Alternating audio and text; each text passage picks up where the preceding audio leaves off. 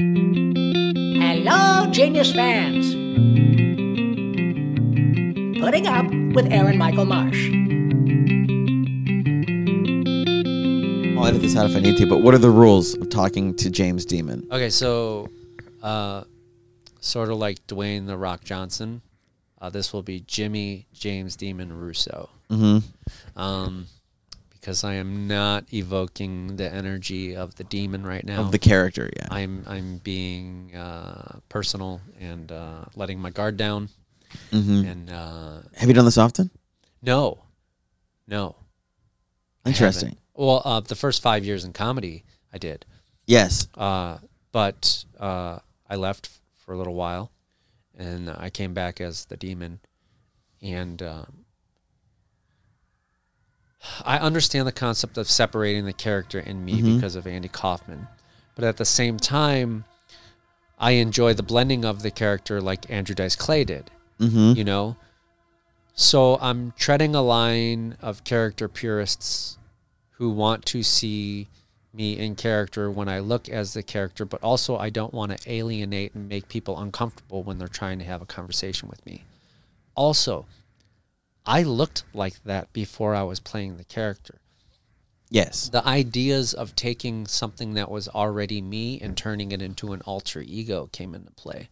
So that's, in essence, my much like a pro wrestler. Yeah. Because a pro wrestler is kind of a dumbed down version of themselves. Look at The Rock when he's in his peak. He's all ego and he's trash talking and he says some mean shit and it's fucking hilarious. Yeah. Because you know it's coming from a place of satire and he's being extremely facetious. For sure. He's over the top with it, you know? So, but now that you've become a character on stage. Yes. Now that you have a stage persona, I see you being casually less gothic in your regular life. I'm not as depressed and angry as I was. At the creation of that character? No. Well, the creation of the character was a process of when I was becoming less depressed and angry with myself. I still get that way. I've learned to not take it out on other people and I internalize it. So when I get really angry and depressed, I shut down and I take it out on myself, which is not healthy, but it's healthier than ruining connections and hurting other people. I would debate that because I think that your relationship with other people is partially what you have to internalize or externalize, and you have to make sure that the people around you. I was talking to my cousin earlier today. I'm reading a bunch of books on boundaries. They're behind me. And one of them says that healthy boundaries is learning at which distance you need to love every individual. Oh, yeah. And because it is how you internalize it yourself. Like, just because I love a person doesn't mean you keep them close. Because I was taking out stuff on myself because I was keeping somebody close that I was having these negative responses to hanging out with them. You know, it wasn't like because we're doing drugs or anything. It was just like, it was really like just wanting their approval so much or whatever that I'm like doing, that I'm just being less me. And you're like, no. I can love this person from a distance. I don't need them close, because the way they were projecting back at me, I was reacting to that now. And so like all of a sudden it's a ping pong of reaction towards each other. I agree with that. I will cut people off. I will distance myself from people.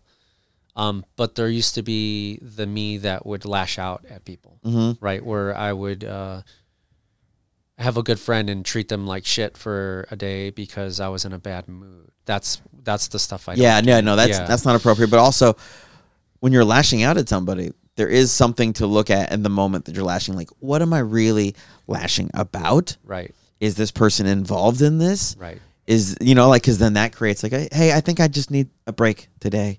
You know, like whether that be from them or just from like, hey, in a bad mood.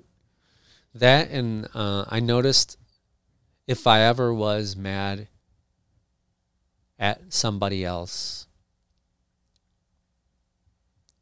I would need to take responsibility for the level of the relationship I am in with them. And also, usually it was a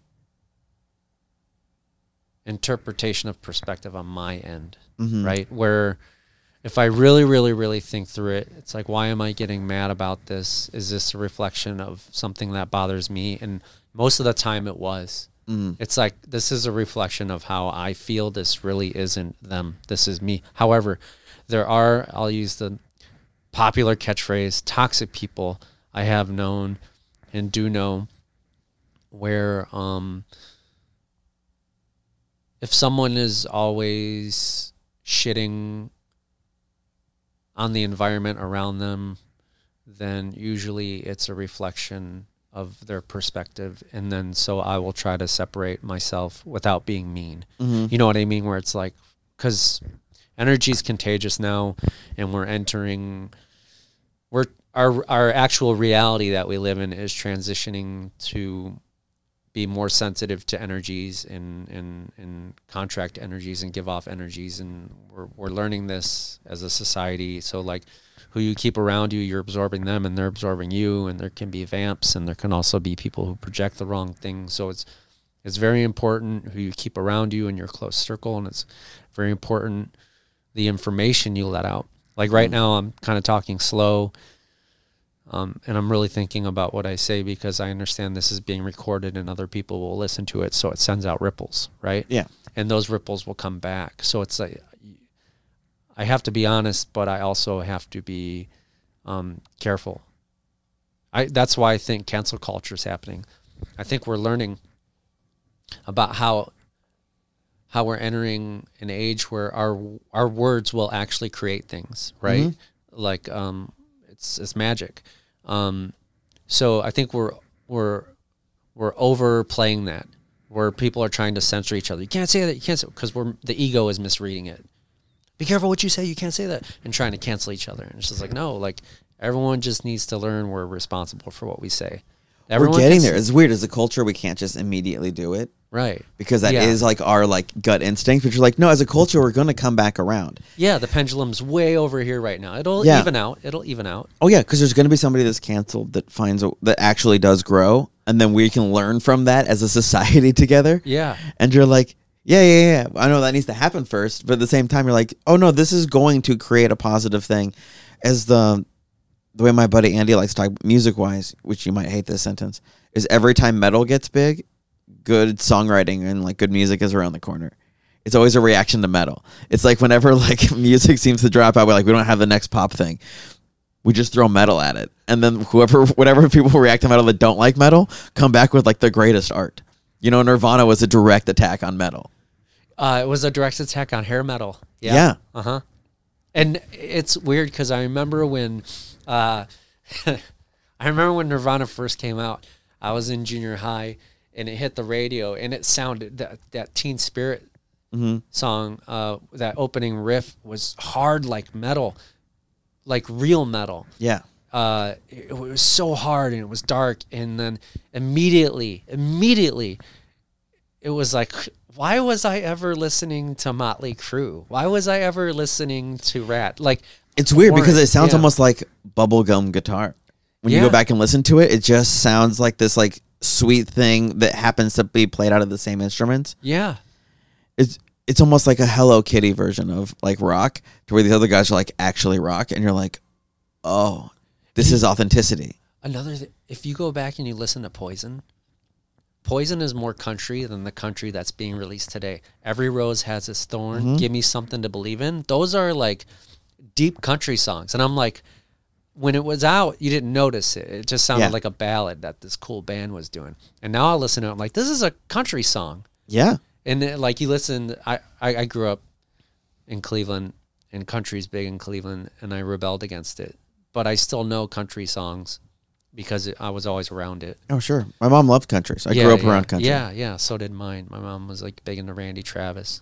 So, yeah, my mom is the same. Randy Travis, George Strait. Yeah. Those are some big ones in the house. And then, of course, my friends and stuff, they would all listen to, you know, like, who, I don't remember who was big back then. I guess like Brooks and Dunn and Garth Brooks and stuff like that. Yeah, like, yeah, they were huge. Yeah. I feel like the way like we talk about seeing bands before they were big, I feel like my mom did that with Faith Hill. Oh, yeah. Yeah, she was the first person I know that ever listened to it, and then I remember when it started to happen on the radio, and now it's like 25 years later, and you're like, I don't know how immediately my mom was on the pulse, or if she was a month or two before. maybe earlier, but it was like I knew that name before, like it was a household one, and then it became a household one pretty immediately afterwards. Yeah, I remember. I remember. Yeah, There's totally. even some country songs I know the words to. Wait, all right, so I have some questions about the demon. Yeah. How much of James is in this character, or is this character a complete separation of? All of the silliness Yeah, that you see on stage is me, yeah, right? When I riff, that's me, yeah, for sure. right? Even Halfway. like, So I was watching a clip of you where you were making fun of a pizza called the Richard Pryor pizza, right? and you're like, "Yes, it's burnt." It's burnt. Yeah. And I was like, I don't know if James would say that. The demon would, but I mean, like that's because it's what James would whisper into the demon's ear, but it's not of the same character. it's so.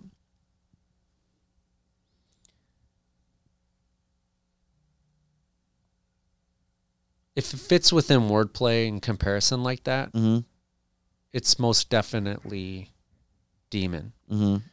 There's riffing that I do if it's not a joke with a punchline. Yeah. Or that was a joke with the punchline. And something I started doing, I started this thing where I tell myself I need to write a joke that I just wrote now and have never told anybody, and I need to tell that joke as my opener. I do that same exact thing. Yeah, and Which might be why we became friends immediately. but it's fun.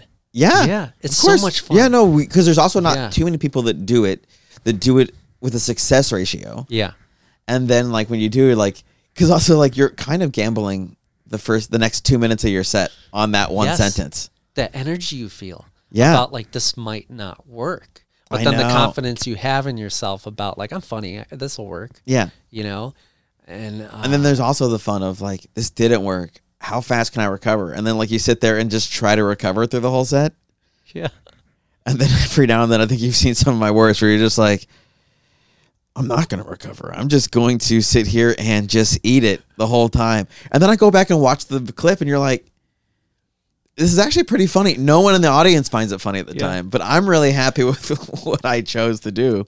I'm a big fan of recovering in the moment where it's like, okay, that didn't work and I need to acknowledge it now. Mm-hmm.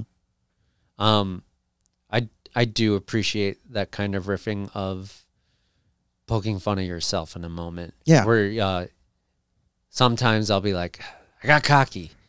You know, I'll just say that. I got cocky. And it'll get a laugh. Because it's true. I get up on I might stage. steal I'm that like, because that's exactly what's happening. Yeah, It's like, like, I got cocky. I got I'm sorry. cocky. Because I'm like, I do my my ritual when I get on stage. Yeah. I do an energy. So there is an element of magic in the demon. I do pull in energy from the room. Mm-hmm. Be careful what I'm saying. Getting intuitions to not saying too much. So there is an element of.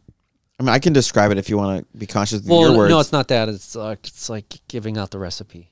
Yeah, no, but that's why I'm saying, because I'm not going to give away your recipe. But it also is the way a wrestler comes out with the introduction music, and they have the choreographed. They do the same dance for Yeah. every audience. Yeah, and You do a energy, thing that where you have this 20-second thing that you do in the beginning of your set that lets the audience know that like, oh no, this is my pace, this is my thing before even saying a joke. Yeah. And it walks us into the character. Yeah, because I have to transform into the demon. I just can't be the demon. I just can't be the demon off stage all day, talking to people, going yes, and like Yeah. alienating somebody especially when I'm around comedians all day. Like, how do exactly. you make friends if Although you're just the character? we've all talked day? about it. That'd be great videos. It'd be great content to just be like, and would you like a croissant with that, Mr. Demon? Yes. Yeah. the croissant. I hate the French. You know, just Yeah, like, exactly. well, that's not what we're talking about. Mm-hmm. I mean, much like Pee Wee Herman, that's what made it interesting when he had movies. All of a sudden, you're putting him in a regular world Yeah. where it's like it's a 30-year-old man playing an 8-year-old boy, but lives in a house by himself. I could do that. I could play movies as the demon and stuff like Oh yeah, that. no, of course, yeah. Oh, Well, that's I would because love in to do that. context. Oh, yeah. That's the problem, is that if you're the character outside of context. Yes. And it's like, hey, It's dude, gross. I'm trying to have a conversation with you, man. Yeah, exactly. It's like, so I'm learning to balance that. But so back to the getting cocky, when I'll get that energy in me and be like, I'm the demon. I can make anything work, you know, like, and then all of a sudden it doesn't work. And it's like, Okay. I have to reground myself. Why am I on stage? I am, as good as it feels to kill and as good as it feels to get laughs, I have to realize, and although it is compensation, that should not be my main goal. My main goal should be to make everyone in the room feel happy and feel laughter. It should come from a selfless perspective rather than a selfish perspective, which is hard because getting laughs feels really good. So I'll get in that frame of mind. How am I going to get laughs? And I'll bomb every time when I'm in that frame of mind. But if it's a rough room and my perspective is, how am I going to make these people laugh? How am I going to make them feel happy? Even though the energy is rough in here, what am I going to do to change their perspective so they can have a good time while I'm on stage? And every time I have that perspective, I do very well. So it's Now, question. So you do very well. You're at a point where you're doing very well with the demon doing all of that. right. I'm going to guess because I don't remember you as James so much. Jimmy. I Yeah. don't remember you as Jimmy so much. So I don't remember the results Jimmy was having. So I'm going to guess the demon's getting better results just because it's the way time works. And so you sharpened your tool different. There were a few performances I did as Jimmy where I told, when I went up as myself, when I told stories, and I got really good at that. Yeah. However, it was very selfish and it was manipulative. I would tell stories from a victim perspective of, I went through this, be proud of me for how strong I am.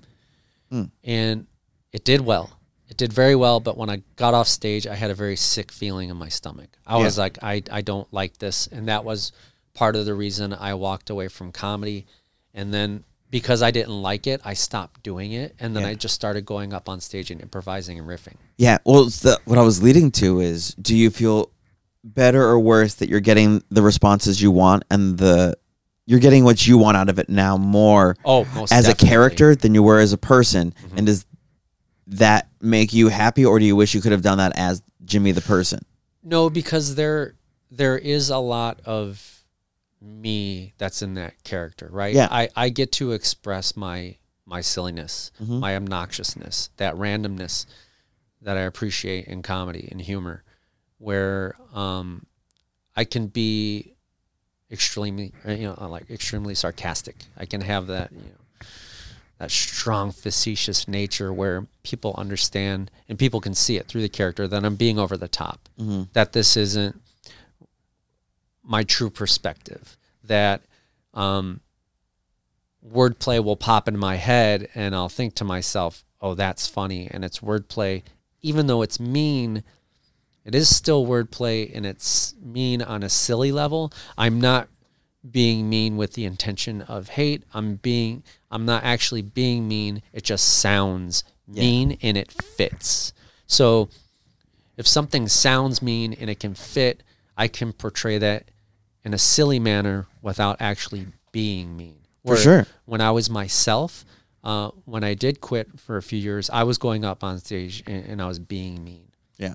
I started getting mean and I started lashing out. And then I just had this perspective. I just had to think. I just had to go, this isn't what I want. This isn't what I want from comedy. This isn't who I want to be. This isn't what I want to do. This isn't what any of my mentors did that I watched growing up. They were funny. They were silly. Some of them might have been angry. I know Kinnison was angry. Carlin was angry. But at the same time, there was an element of silliness to what they did. So it's like, that's not who. So I had to walk away. Walking away was pretty hard. Yeah. Yeah, but when you came back as the demon, it almost gives you an area to sit in a pocket. Yeah. The demon forced you to commit to your deliveries, which so many comics are just like, keep writing. You're like, there's a lot of other things to work on when you're up there too. Oh, yeah. Yeah, like your pacing, your delivery, all of that stuff, which the demon already kind of had that. Like, it was making it a mechanism of a character forced that to happen. And then, yeah, you won't let the demon go too far because he is just he's silly. He's silly that he's there. Also, there's that exchange of energy. Yeah. You can feel the energy in the room. Mm-hmm. You can feel when you're taking too much. You can Yeah. feel when you're giving too much. So not only delivery, I was talking about this last night with a comedian, getting the room's attention and holding their attention, right? Like Yeah. you can be in a room where everybody's this happened last night at Brutus. There was a group of people, they were like a biker club, and they were in the bar, and they weren't interested in watching comedy. They were doing their own thing.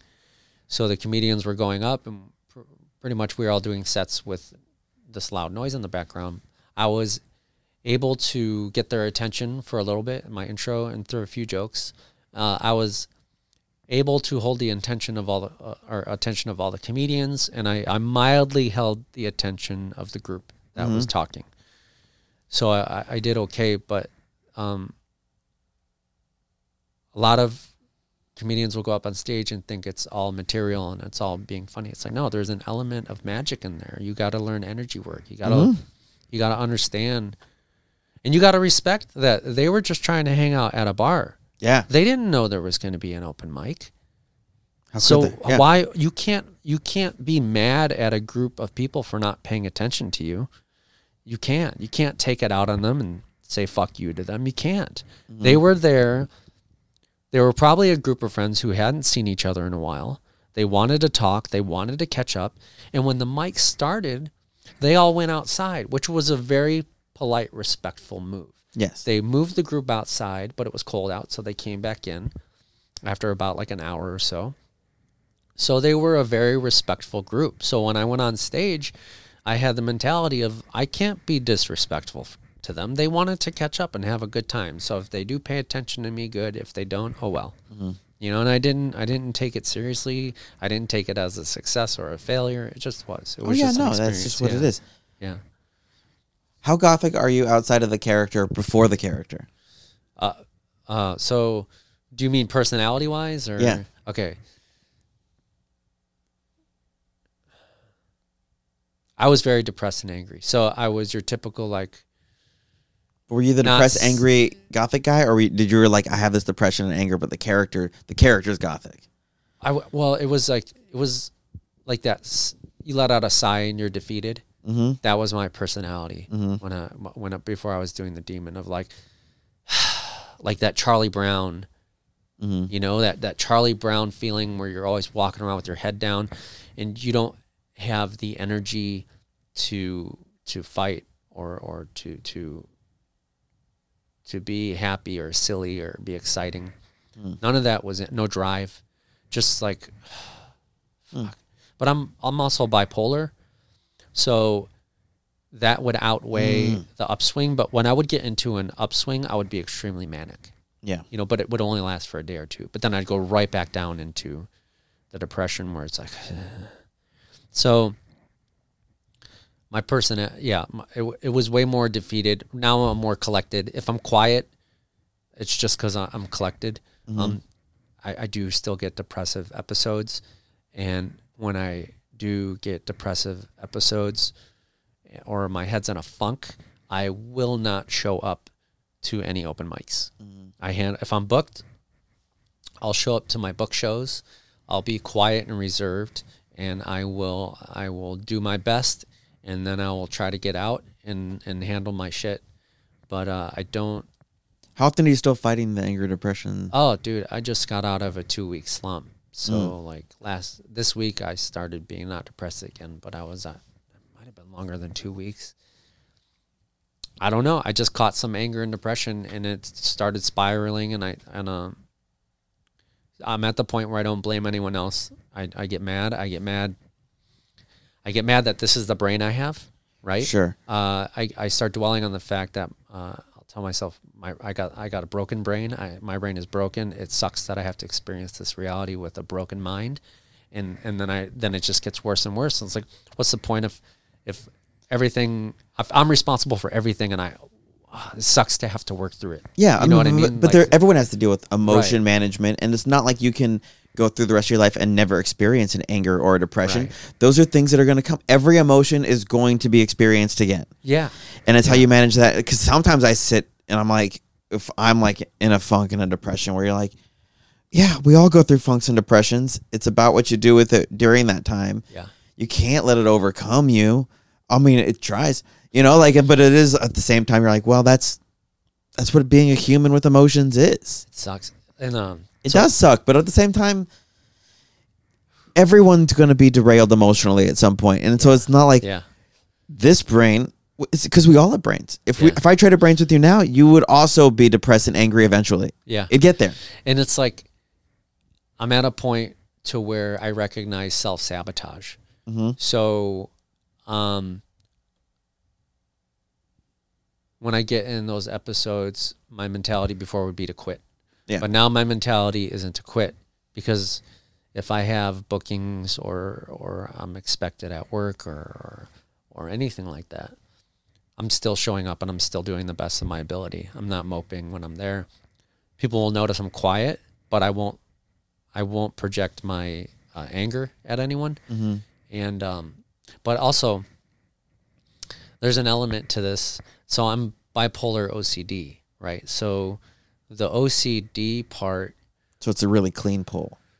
well, it gets stuck like a tornado, right? Mm-hmm. The OCD doesn't let me get rid of it. It holds on to it, and I end up in a loop of the same thought. Of course, you're fidgeting with it. Yeah. Right. And so that's when I'll shut down and I'll lay in bed and I'll try to meditate through it. I'll do ohms. I do as much as, and then I'll get mad, and then I'll pray for death, and then there's always, I'll find one thing that works, but it's something different that works every time. And it'll usually be a mantra or a prayer or something. Because I'm very spiritual. Any Christian would think I'm satanic. Any Christian would think I worship the devil. I don't. But I am into spiritual energy, and so I do pray and I do set intention, and I do ohms and meditate and sit Indian style and do mudras with my hands and stuff, and burn incense, all that good stuff. So sometimes I'll be doing all that and nothing's working. Yeah. Right. And it's like it's an element I need to work on in the physical reality, something I need to handle that I've been putting off, you know? Mm-hmm. It's like all the prayer and meditation isn't going to work if you don't do this one thing. And it's like, I don't want to do that one thing. And it's like, well, go. That's why you have to. Yeah. And then I'll go do it. And then it's like, everything's better. Yeah, exactly. It And it's unties like, the knot. oh, jeez. So would you say you became a demon so you could run from your demons better? I think I became a demon so I could express my demons. There we go. So, in a way, the demon's a metaphor for the demons I have fought and am fighting. A lot of my humor does come through, I mean, this is cliche. A lot of my humor does come through the pain. Mm-hmm. For sure. When I, By the way, some things that are cliche are just because they're true. yeah, You know, like I don't want to throw a race into it because I was going to say like some kind of restaurant and I was going to like give an ethnicity. But part of how you make those dishes is by having the same ingredients. yeah. And that's what it is. It's like we're making jokes. That's our restaurant. And one of the ingredients people commonly go to is pain. Is pain. Yeah. But the thing is, Well, you gotta, exactly. You're like, the pain's great with the dash of silly. And then, of course, with the aftertaste of relief. It's weird because the jokes don't come when I'm in the pain. It's like the pain has to simmer. Yeah, you until got to get- create the pain before you can play with it. And then when it's in the upswing, when I'm happy, then after that's when the creative rush comes, and I'll have like, oh, yeah, no, all the time. No, I'm Yeah. never writing about the pain. I mean, I Right. try during it, but no, it really comes from the perspective you get afterwards. oh, if I'm in the pain and the joke comes to me while I'm in the pain, I get pissed off. Mm. I'm just like, it's so fucking funny, and I get mad that I saw the humor in it. Yeah, It just makes me angrier. I'll still write it down. yeah. And then when I'm happy, I just want everyone to know when he said write it down, he made the text fingers. yeah. Oh yeah. Yeah. So all my writing is digital. I rarely write with pen and paper anymore, simply because it's physically easier to just write in my phone and not walk around with a backpack and a notebook and pen, and have to sit there and flip through it and write. And It's just easier. Grab my phone, type it in, and it's written. Oh yeah. But there are times when I do handwrite things. I try to handwrite as much as possible I should. because it's slower, so I get bored. Well, that and it helps with memorization because you have to remember to write it. It helps a lot. If I rewrite an entire joke 3 times, I know it. You know? Yeah. Although your things are much more specific on the words. Yeah, it is. Because there's a... I try to give it some air now to breathe. Before it was very specific with the words.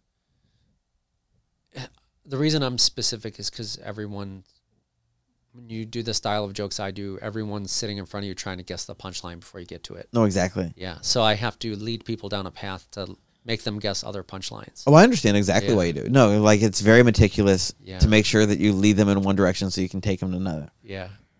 I totally get all of that. Man. Because, I mean, you're telling riddles sometimes. Sometimes, yeah. Literally riddles. Like the troll guarding the bridge.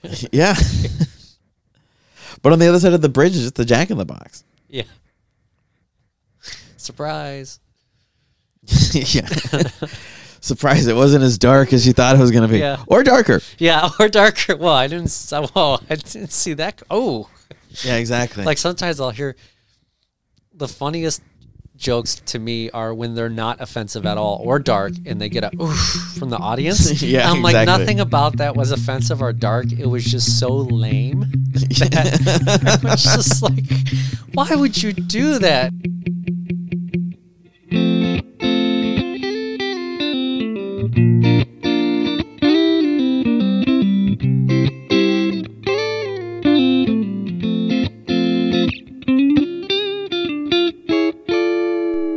There we go. Jimmy Russo talking about being James Demon. James Demon is he's become one of my favorite things to watch at open mics. It's funny they call it thing. I mean, you got the gist of what we're talking about. He's a character. He presents a character. It took me a little bit to recognize that it was a character because of my own slowness, but also he's also developed it to where now it's much more clearly a character. He found a way to introduce it as a much more clear character. And I don't know. I have a lot of fun. There's 2 kinds of things that are happening. There's what he's doing to the audience, and then there's the people that don't know what he's doing to the audience, and you got to watch them too. You know, like, it's really fun. One of my favorite people to follow. He loves it when I follow him because I make fun of him for the character being what it is, but also it's all in good fun. I've never made fun of him doing the character. I just make fun of the character as a thing because you're watching a character as a thing. Yeah, James Demon's the name of the character. Jimmy Russo's the name of the man. You can follow him at James Demon on Instagram. In fact, let me make sure it's not James Demon 666 or something. It's actually James Demon 333. You can follow him at James Demon 333 on Instagram. Hilarious. Also, how intriguing to watch a guy go through figuring out where he begins, the character begins, where it ends, how to navigate the world, especially like navigate the social world as a character, but go home as yourself. I was really interested by the whole thing. I think he said this was his first interview doing that, and like, because when I asked him to do it, he was like, "Do I do it as the demon? Do I do it as me?" And I was like, "I think you got to do it as you." And then like, but we didn't come to an agreement on that. Like I just said that, and then he showed up as Jimmy Russo. Like I didn't know if it was gonna be him doing the voice, but showing up in just casual because it's just audio. But no, he gave us a good look into what he's doing right now. And I think it's great. I really like it. I also think it's very funny that I'm putting a demon on during Christmas week. Merry Christmas, everybody. And I hope you have a happy New Year, which will be next week, I guess. But Merry Christmas. Here's my demon episode. And yeah, if you guys want to drop me a little Christmas Venmo, you know I love those. At Aaron M. Marsh on Venmo. Rate, review, subscribe to the podcast. Love those too. My birthday's also coming up if you want to leave 2 rate, review, subscribes. Also, at the end of the month, my Mandalorian podcast comes back because Book of Boba's coming out. And so you'll get a Star Wars podcast with me as well if you're one of the listeners that listen to both. If you're not and you don't like Star Wars, well then you don't have to listen to it. It's totally fine. Thank you very much for listening. Oh, next week I have Chad Denick. Chad Denick. When this podcast started, he told me he gives it 2 weeks. And then when I got about 30 episodes in, he's like, yes, I've cleared my schedule for whenever you're ready. And we've gone back and forth about when to do it, and he'll make fun of me because I'll forget, you know, like, and he'll just be like, what which is also funny because, like, I would say some of the top 3-4 people I talk to the most aren't on the podcast. You know, like, and I think it's interesting because, like, Chad's the guy I talk to the most. Haven't done it. Steve Hallis is the guy I talk to the most. He hasn't done it, but he also, in conversation, before I even had this podcast, mentioned that he doesn't like podcasts or doing podcasts. I've never asked. I feel like I should ask just so it's not hanging there in case he wanted to do it. But Chad was a guy that I should have had on a long time ago, and we kept putting it off for different things, and I knew around mid-year, I was like, I should wait for, like, this Christmas break when it's going to be, I need to knock out, because I have to do, like, 6 interviews, so I don't have to worry about the Christmas and New Year's schedule. And so I was just like, yes, Chad, now is the time we should do this. And so Chad came on, and we also had a very serious talk. Chad's a very funny joke writer, very silly man, and we talked about his very serious childhood. It's interesting, because Chad and I have very different beginnings, but we have the same personality. It's noted by everybody who knows both of us that they go, you guys have the same personality. We handle our personalities a little different. But foundationally, I believe we're wired the same. And so it's very interesting because I also can pull things out of him that other people can't. Because he is so jokey. And in conversation, so jokey you can't get to the depths of him. And I got to a depths of a guy that I've never really seen the depths of. And I still made jokes about it. I shouldn't have. You guys are going to be mad at me. But Chad Denick is next week. That's going to be fun and exciting. James Demon just happened, and I figure if we're going to have a Demon Dawn, may as well enter the Christmas song. So why not? So guys, thank you very much for listening, and thank you for putting up with me.